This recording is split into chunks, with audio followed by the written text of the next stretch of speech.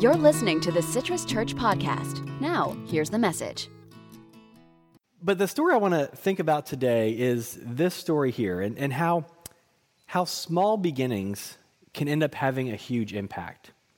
And when I think about that particular story, I think about this book here, and it's called The New Creation, John Wesley's Theology for Today. The cover does nothing for me. And this wasn't even a book that I picked out. In fact, it was a book I wasn't even really interested in reading. I was assigned to read this book in seminary, and the title made me think it was going to be about some kind of end times rapture type story that just didn't really relate for me.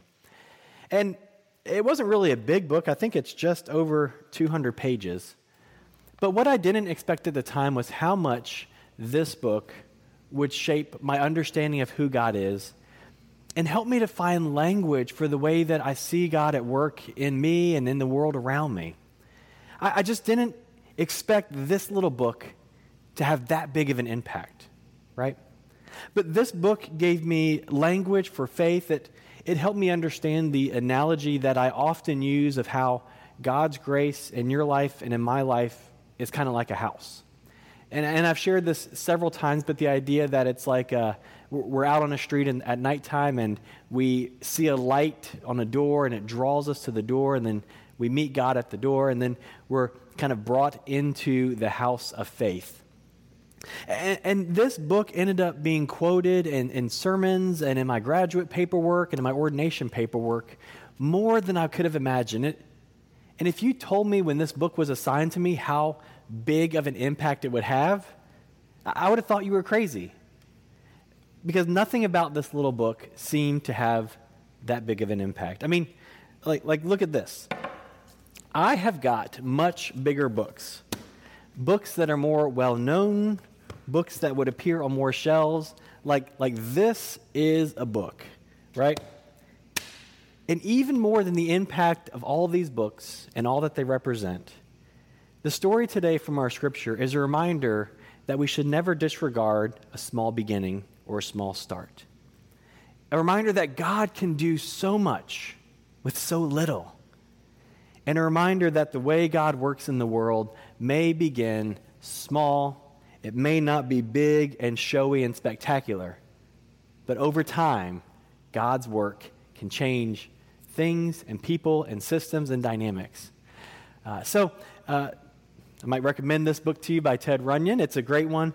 But as we continue on in our sermon today, what I want to do is introduce to us a new sermon series that we're going to begin today called Upside Down. And over the next couple of weeks, we're going to look at some of the short stories that Jesus told. This one today was 2 whole verses, right? The short stories that Jesus told that changed the world. And the stories that Jesus told helped his followers to understand what God was doing in the world. So the question I want you to think about today is, when has a small start or a humble beginning ended up making a huge long-term impact over time in your life? And think about how God is working in our lives and how perhaps the way that God began working in your life may not have seemed spectacular, but over time, God's grace has grown in your life and God's impact has grown. I want us to also think about how can we make small starts today that will have a lasting impact, not just in our lives, but in the world as we know it. So my hunch is that you've had the same experience too, where maybe a small book has made a big impact even more than something like this. Right? And this is the principle that Jesus is trying to illustrate to us in this parable.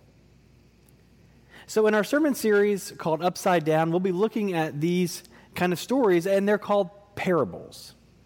Now, I'm sure you've heard that word before, but a parable is a short, simple story that was used by Jesus often and frequently, and it was Jesus' way of showing how the kingdom of God was at work. And now when we think of kingdom and God, we might think of a magic kingdom or a castle. And Jesus wasn't talking about castles and entertainment venues. The kingdom of God was language for Jesus saying, this is how God is working in the world. This is where God is showing up, and showing up with power and showing up even in humble ways. So these little stories were telling the people around a way of saying, this is how the world looks and operates, but this is how God works and operates. And what Jesus would do was say, this is what you have come to know and come to expect of the world, the systems, for better or for worse, that you know, and turn the whole thing up on its head. And that's how God's kingdom works. And that was probably as baffling and confusing and exciting and unnerving then as it is now to us. And so what Jesus will do over these next couple of weeks in these stories is turn the normal operations of things upside down. We can see that in the Beatitudes in the 5th chapter of Matthew, when Jesus over and over again says, you have heard it said, but I say to you. You have heard it said that the world or people or things or God operates this way, but I say to you, it's different than you expected or anticipated. Jesus has this way of just turning everything around and flipping it upside down and changing the dynamic, and that's what we'll be looking at and talking about over the next couple of weeks. And so what Jesus does is he begins to offer a new vision of how the world will work and operate with God's reign and rule in the world. The thing about parables is that if Jesus just came out and said it, if he just came out and explained the truth, people would probably just either turn him off because it automatically disagreed with their current worldview, or they would just say, yeah, we'll see. But what Jesus did by telling stories, and in this case by telling the story of a mustard seed, was he captured their imagination. It's the power of a story to draw us in and to listen. We want to know how it progresses. We want to know who the characters are. We want to know how it's going to climax and how it's going to resolve. We want to know the progression of the story. We want to know how it's going to end. And so by Jesus offering them a story, he was essentially offering them a small seed of thought that would be planted in their head. And perhaps as they went home and as they thought about that night, as they laid in bed and were thinking about how seeds work and how they grow into plants and how they provide a space for birds of the air, perhaps allowing that story to take root in their minds would allow the truth of God to take root in their hearts, and they might begin thinking about things in the world different than they had before. Perhaps if they were turned off to God, they might begin to think differently. Or perhaps if they'd always felt excluded by the religious elite and by the powers of the day, they might say, well, maybe that's not the whole story. Maybe God's doing something different. Maybe God knows who I am after all and cares about me. Right? So that's the power of the parable. The ability to let the walls down for truth to come in and something new to begin to take root. And just like we saw with the seeds that my kids helped plant, a lot doesn't happen in a week. But give it a month or two, and all of a sudden something begins to happen. We actually noticed after we filmed that video, we didn't see it during the video, that the first new lima bean pods had begun to grow on those plants. And those plants had probably been in the ground for 2 months. A reminder that growth takes time. It takes time. The thing about parables, and we'll see this over the next couple of weeks, is, like I said, they're kind of sneaky. They kind of sneak in when you least expect it and start to work in our hearts and our lives in ways that maybe we don't expect. And all of a sudden we realize, wait a minute. You're saying that's what God's like? And that's how they worked for individuals. N.T. Wright, the great theologian, said this: parables, then, aren't simply nice, friendly illustrations designed to help people get their minds around deep, abstract truth. The truth they speak of isn't abstract at all. It's what God is doing personally, bodily, in Jesus and his work, and what God will do through the death and resurrection. And it doesn't look like what most people were expecting. And I think you and I feel the same as those original audiences and those original hearers that Jesus encountered. We don't expect small things to make a big impact. We don't pay a lot of attention to small starts. We're used to paying attention to the big splash, right? The big excitement, the big launch, the big publicity, the thing that kind of makes the most noise grabs our attention. It's just who we are as people. And so it takes a challenge, it takes some shifting for us to be able to see the big splash, but to pay attention to the small and the small starts. Over the next couple of weeks, we'll look at these stories Jesus tells. For example, the passage right after this, another story, it's one verse. Jesus talks about the impact of yeast.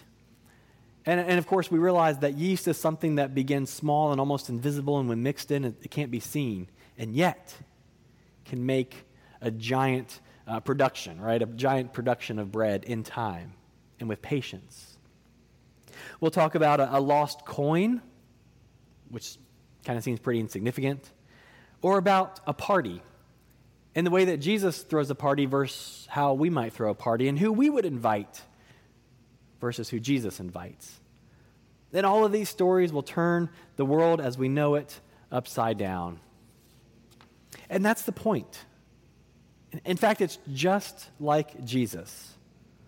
So it's a reminder to us to never disregard a small start and to be careful of how dazzled we are by the big show, by the big production. So Proverbs for us are these small beginnings. And if you've seen a mustard seed, I hoped I had one at home. I didn't have one at home. And so you probably realize that a mustard seed is not the smallest seed. It's actually a pretty good-sized seed, right? And it doesn't really grow into a tree. It's more of an overgrown bush, right? A shrub that has been unkept. And so the point here isn't literally Jesus saying, this is the smallest seed. That's not the point. Or it grows into a tree. That's not the point. The point here is it was a proverb for the day also. When someone referenced the mustard seed back then, it was a way of saying something that is small and insignificant. And let's be honest, not many of us are growing mustard in our backyard, and I don't think many people back then were growing mustard in their fields. In fact, it was probably one of those things that you would want to get rid of if you had it, because it was taken away from your more profitable crops. That's the point. That's something to think about. And that's Jesus' hope with these things. But we know that it's not the smallest seed, that it would grow into a bush. And what Jesus is saying to us is that the inconspicuous things, the things that we would overlook or want to remove, are the things that become mighty and worthwhile and valuable in God's eyes. And so Jesus is telling us that bigness will not be quantified as the world quantifies bigness or greatness. One of my greatest frustrations is when I'm working on something, whether it's fixing one of our bikes or tightening up a tool or something like that. And oftentimes I have to use an Allen wrench. You know an Allen wrench, it's got the hex head on it. And one of my greatest frustrations is when I search through all of my Allen wrenches only to realize that the bolt I'm working with is not metric, but it's standard. Or it's standard, but not metric. And so then I got to go back and grab a different set of Allen wrenches. And that's frustrating to me, in part because why can't all these things be the same, right? Or why can't we have maybe a better standard for how we build things? But the real thing that's frustrating to me is this idea of I'm measuring with the wrong measurement. I'm trying to fix something with a standard wrench, and it calls for a metric. So I'm working with the wrong measurements altogether. And I think back then, people were also working with the wrong measurements. And so when Jesus shows up on the scene, he offers them a different way of measuring life and greatness and success and who's in and who's out. And it messes with people. And it messes with the systems of the day. And it challenges in really uncomfortable ways the religious elite who had power and authority and privilege in those days. Because Jesus shows up and says, we're not going to measure things that God doesn't measure things and people in that way, but in this way. And that's hard to get our heads around. It was hard then, it's hard now. Right? But these passages tell us that we're probably measuring things in the wrong way. And in fact, think of it this way. when Jesus first showed up on the scene, I mean, aside from the wise men, no one really paid much attention, right? The birth of Jesus is spectacular, it's amazing, and it makes for a great reading in the scriptures, but after that, it's like 13 years of obscurity before we hear from Jesus again, aside from maybe a run-in in the temple when he gets lost or his parents get lost, whichever way you want to look at that. It would seem like it was a pretty small and insignificant start if this baby is the Savior of the world, right? Because it was assumed that God's kingdom, when it came, would come with power and with authority, that it would operate on the political level. And that's why the rulers of the day were worried when Jesus was born, because they heard of a new king coming. And so it was expected by the Jewish people that that's how God's reign would come in, that it would come in as a legitimate challenger to the Roman occupying forces. And when it doesn't, well, who is this? That can't be God. That's not how we expected God to show up. Jesus was brushed off in the beginning because his message wasn't big enough or showy enough, and it didn't do the things that people expected. It worked in a different way. This parable is an example. I mean, who wants a kingdom like a seed? Who wants to say, like, this is our hope, a seed, right? But the fact is that big things come from small starts. Let me take us back to the beginning with the Old Testament. And God says this to Abram: I will make of you a great nation, and I will bless you, and I will make your name respected, and you will be a blessing. I mean, that sounds pretty great. That sounds like God is promising something big and significant. A great nation, a blessing from God, that Abram's name, which would later be changed to Abraham, would be respected and revered, and that he will be a blessing. In those days and in those times, you couldn't ask for more influence than exactly that. But that's verse 2. Let me show you what God's working with here with verse 1. Right before this, the Lord said to Abram, before all these promises, leave your land, your family, your father's household, for a land that I will show you. Okay, so pay attention to how this starts. Leave your land, which is your family's establishment, your place. Right? Leave your family, all those people to whom you are connected who help you have influence, and your father's household, so further removing himself, for a land that I will show you. And I feel like Abram might be like, well, what's the name of the land so I can check my map and put it into my GPS and make sure that I get there, right? And God's like, I got that. I'll take care of it. I'll show you. You don't need to know that right yet. And if I'm Abram, I'm thinking, if I have nothing to work with, God, how will I have a great nation and a great name and be respected among the other nations and countries of the day? But this is how God works.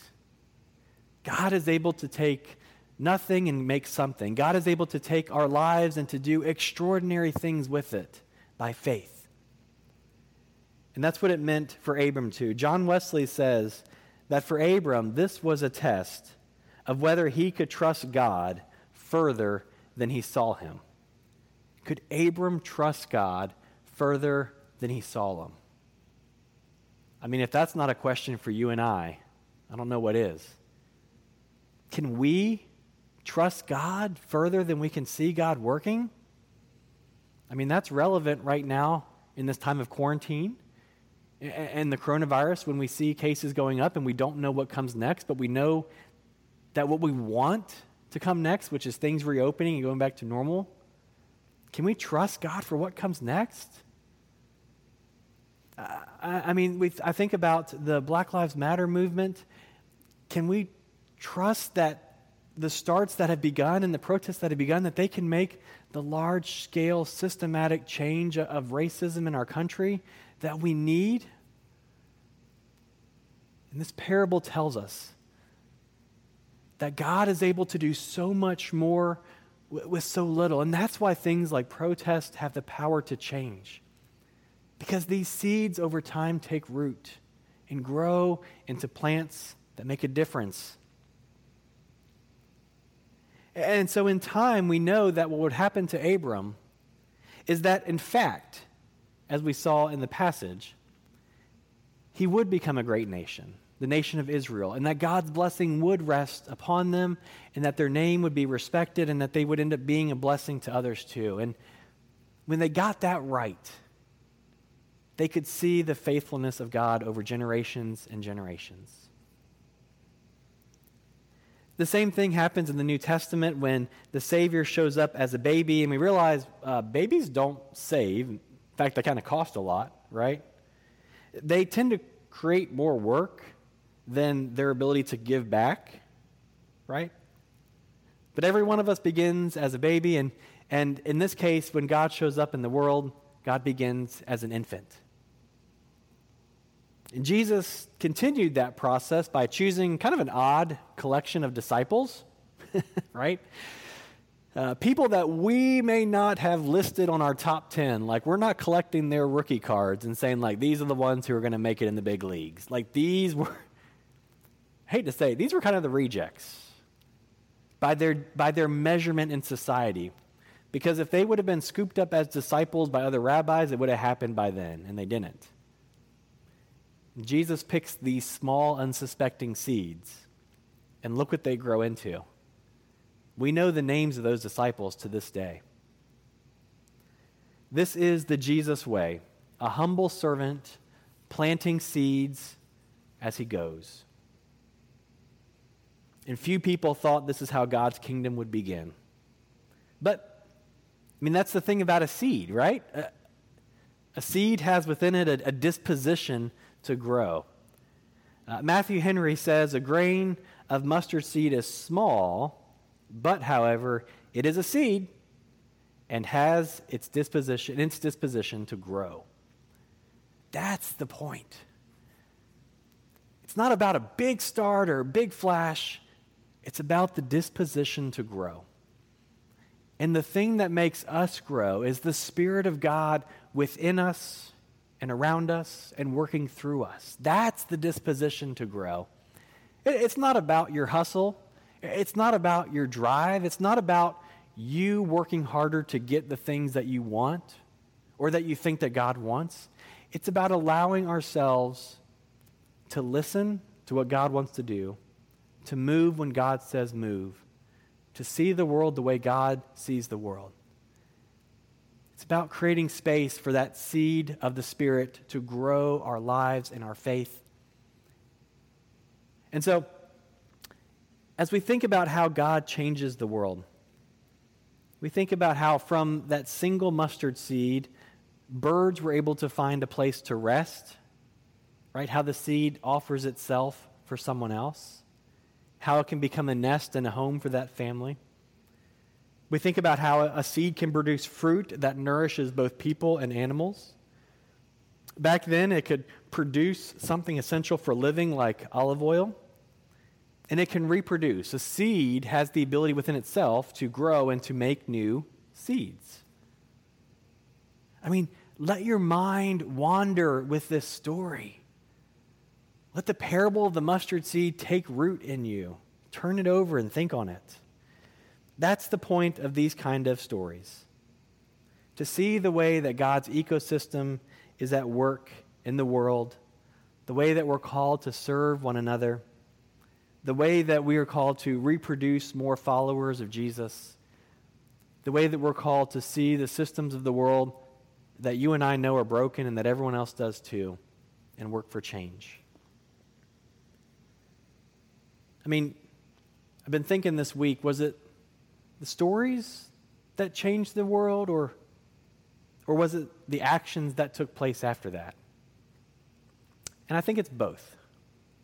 I don't think we should understate the power of telling stories.